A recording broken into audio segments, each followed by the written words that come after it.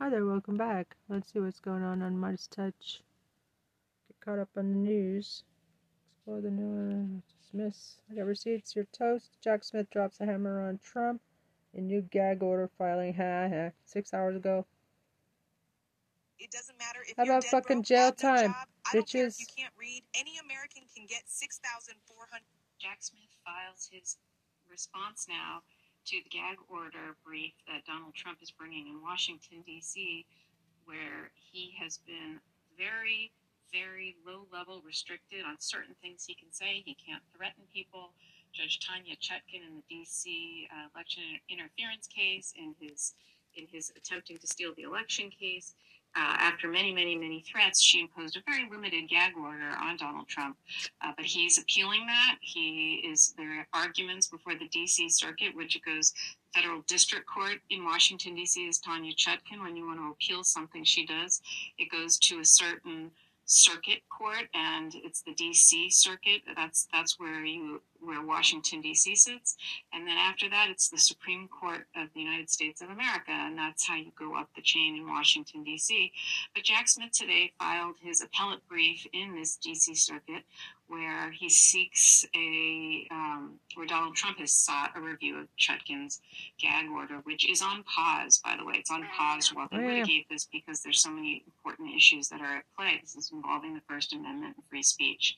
So Jack Smith and the special counsel's office, they filed a 67-page brief, a legal brief, and the way they phrased the question before the court was, did Judge Chutkan permissibly issue an order under Local Criminal Rule 57.7 subdivision C, prohibiting parties and their counsel from making extrajudicial statements, meaning outside of court statements, targeting certain trial participants while expressly leaving the defendant free to make statements criticizing the government generally, including the current administration or the DOJ, statements asserting that the defendant's innocent of the charges against him or that the prosecution is politically motivated, or statements criticizing the campaign platforms or policies of defendants' current political rivals.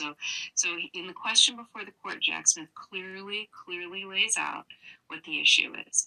Was Judge Chutkan did she permissibly issue an order under this local criminal rule that is so narrowly tailored that it only prohibits parties and their counsel from making these statements about just targeting trial participants, and it expressly allows them to make other statements. So where we are, again, don't forget this is the case where we have one defendant, Donald Trump, many unindicted co-conspirators, but only one defendant and 4 charges, right?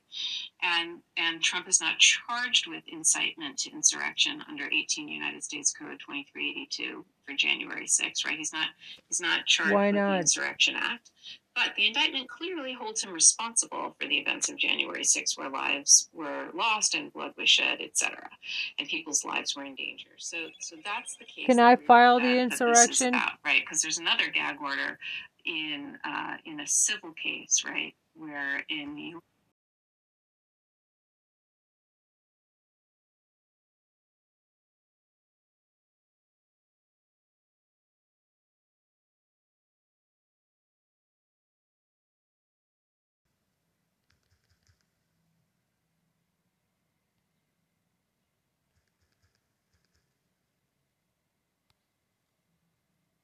there's that civil case going on right now in Judge Arthur Engoron's courtroom, where Trump was threatening court staff, and I shouldn't say he was threatening them, but he was making statements about them that caused threats to be made about the court staff. He was harassing them, and he's already.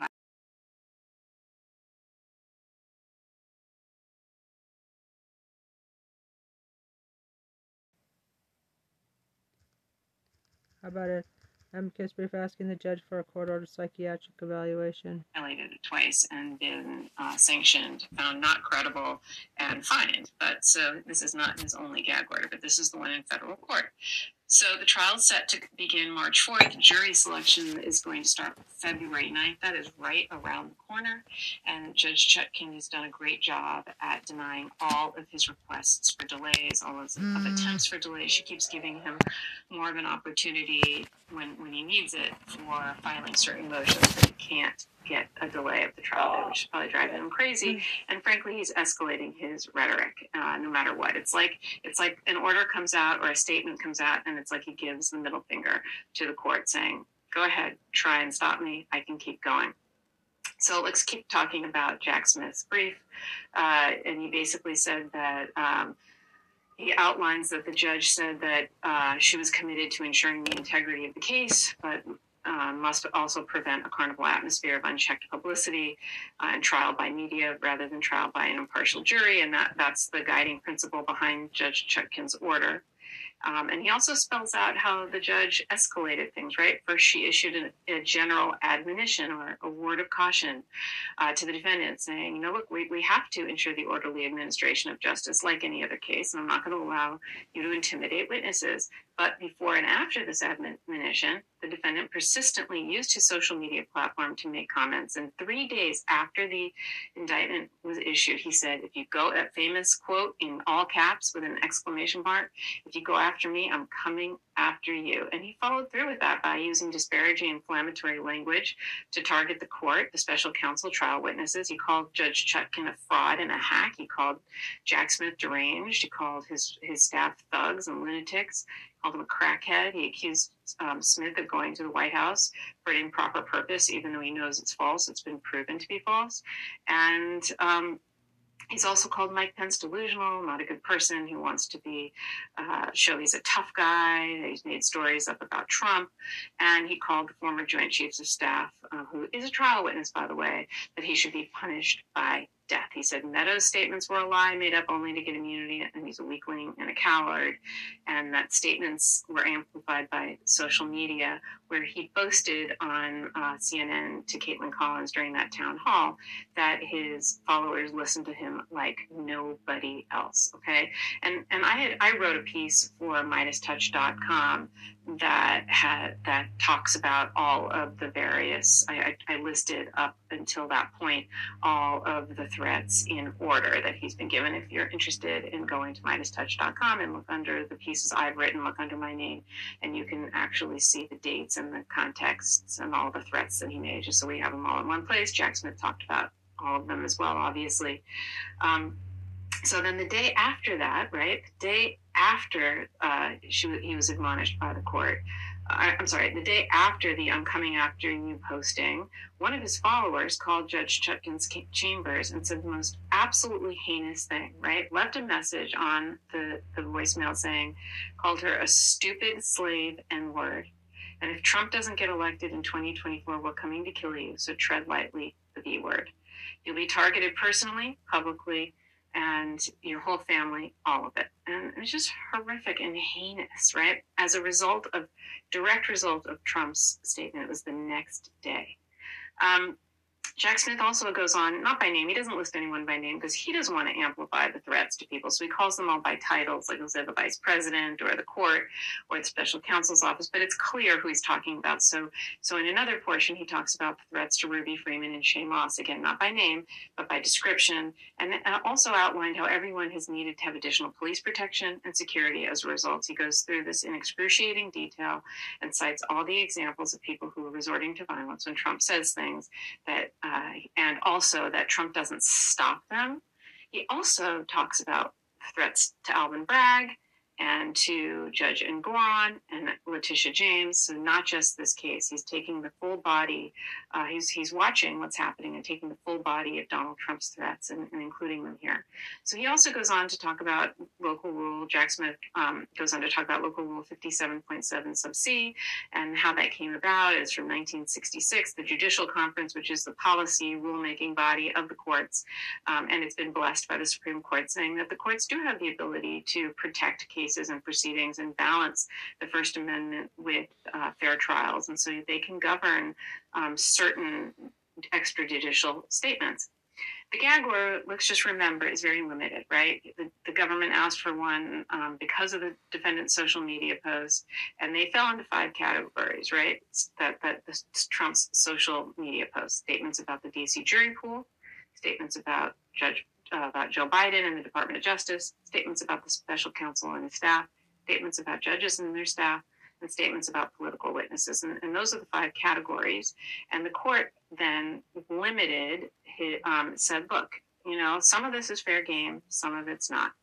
And issued a limited gag order. But Jack Smith also cited what Judge Chutkan said when she justified the limited gag order, basically saying that while speech is critical of the state, while that lies at the heart of the, let me back up.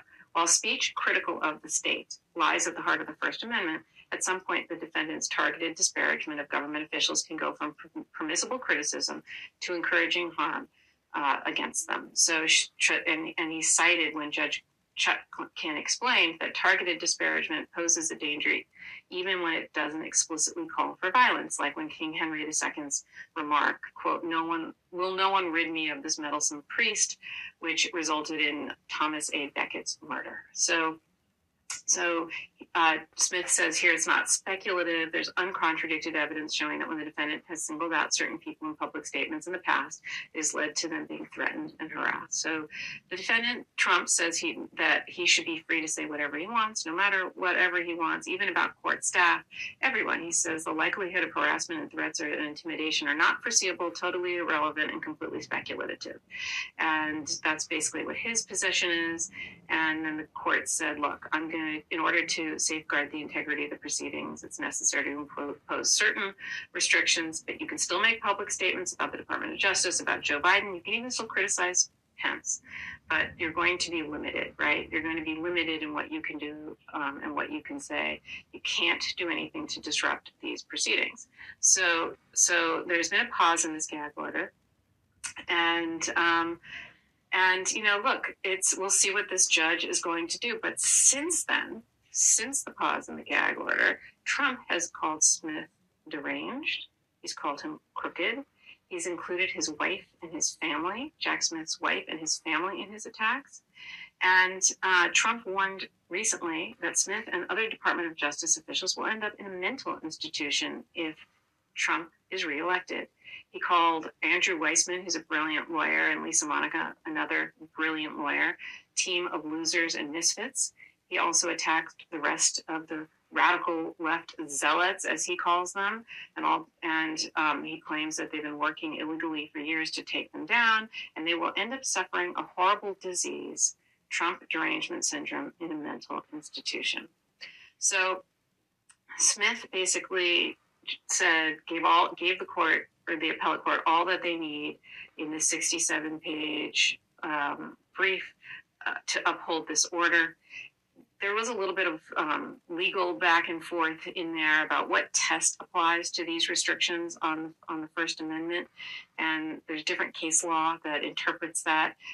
So Smith says the test for these types of restrictions depends on whether the extrajudicial speech poses a, quote, substantial likelihood of material prejudice to the trial. But he also acknowledges that when you try to gag the press, okay, because the press could say something that poses a substantial likelihood of material prejudice to the trial. There's a different standard because the press, has the right to free speech. It's the right of a free press is in the Constitution. And so there, it's a clear and present danger test. It's a higher bar in order to gag the press. And so the defendant says, despite the fact that I'm a trial participant, I think the clear and present danger test should apply to me, not the substantial likelihood of material prejudice. Smith says that under either standard, Trump has met this high standard, and he just like I said, what he does just flies in the face of anybody. He wants to say the rules don't apply to him, and he does it over and over and over and over again, and he escalates even when he's admonished and even when there are threats. So Smith ends this with the district court had the authority to issue an order restricting the defendant's extrajudicial speech based on a finding of a substantial likelihood of material prejudice, but that the court should affirm under either standard, okay? And that the order is necessary and appropriate to ensure a fair trial. The defendant here has a long history of using social media to disparage people and implicitly encourage violence against them, and when he does, harassment and threats follow. And it poses significant immediate risk that witnesses will be intimidated and harassed. Smith also says defendant doesn't dispute this. By the way, he doesn't dispute any of the facts in his appeal. He just says, I'm allowed to do it. He's not saying, oh, I didn't do these things. He's like, I'm allowed to do this. Like, F you, I can do whatever I want. So I think, like I said, Jack Smith and his brilliant team have given the appellate courts enough to justify this very limited gag order. I'll be surprised if they don't uphold it, but who knows what the Supreme Court will do when Trump ultimately appeals to them, given the fact that they are very far. Many of them are very far in his camp. So I'm Karen Friedman-Agnifilo. I'm with Legal AF. Join me and my co-hosts Ben Meiselas and Michael Popok every Wednesday and Saturday. Thanks so much for joining and listening. Hey, Midas Mighty. Love this report? Continue the conversation by following us on Instagram, @MidasTouch, to keep up with the most important news of the day. What are you waiting for? Follow us now.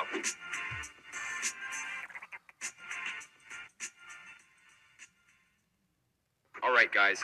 This easy ritual has already helped my grandma drop a little over 72 pounds, and it helped balance her blood sugar levels naturally. She's been keeping it to herself for a while to see if it worked, but when she started dropping up to 11 pounds week after week, it started causing quite the buzz among our friends and family. My grandma told us she decided to try it after she saw a couple share their story on the news, and she swears by it to everyone because it's completely changed her life. And I would agree because she looks absolutely stunning and feels better than ever with her healthy blood sugar levels. The video she saw featured multiple stories about how those that tried it were losing the weight so fast and actually keeping it off, they couldn't believe it. It's been featured on ABC, Fox, and NBC a few times already, but the pharmaceutical industry demands to have it taken down because they know it exposes the lies they've been telling us for years. Lucky for you, I saved the exact video where she learned about it below. But hurry up and watch it now, because they keep taking it down for revealing the truth.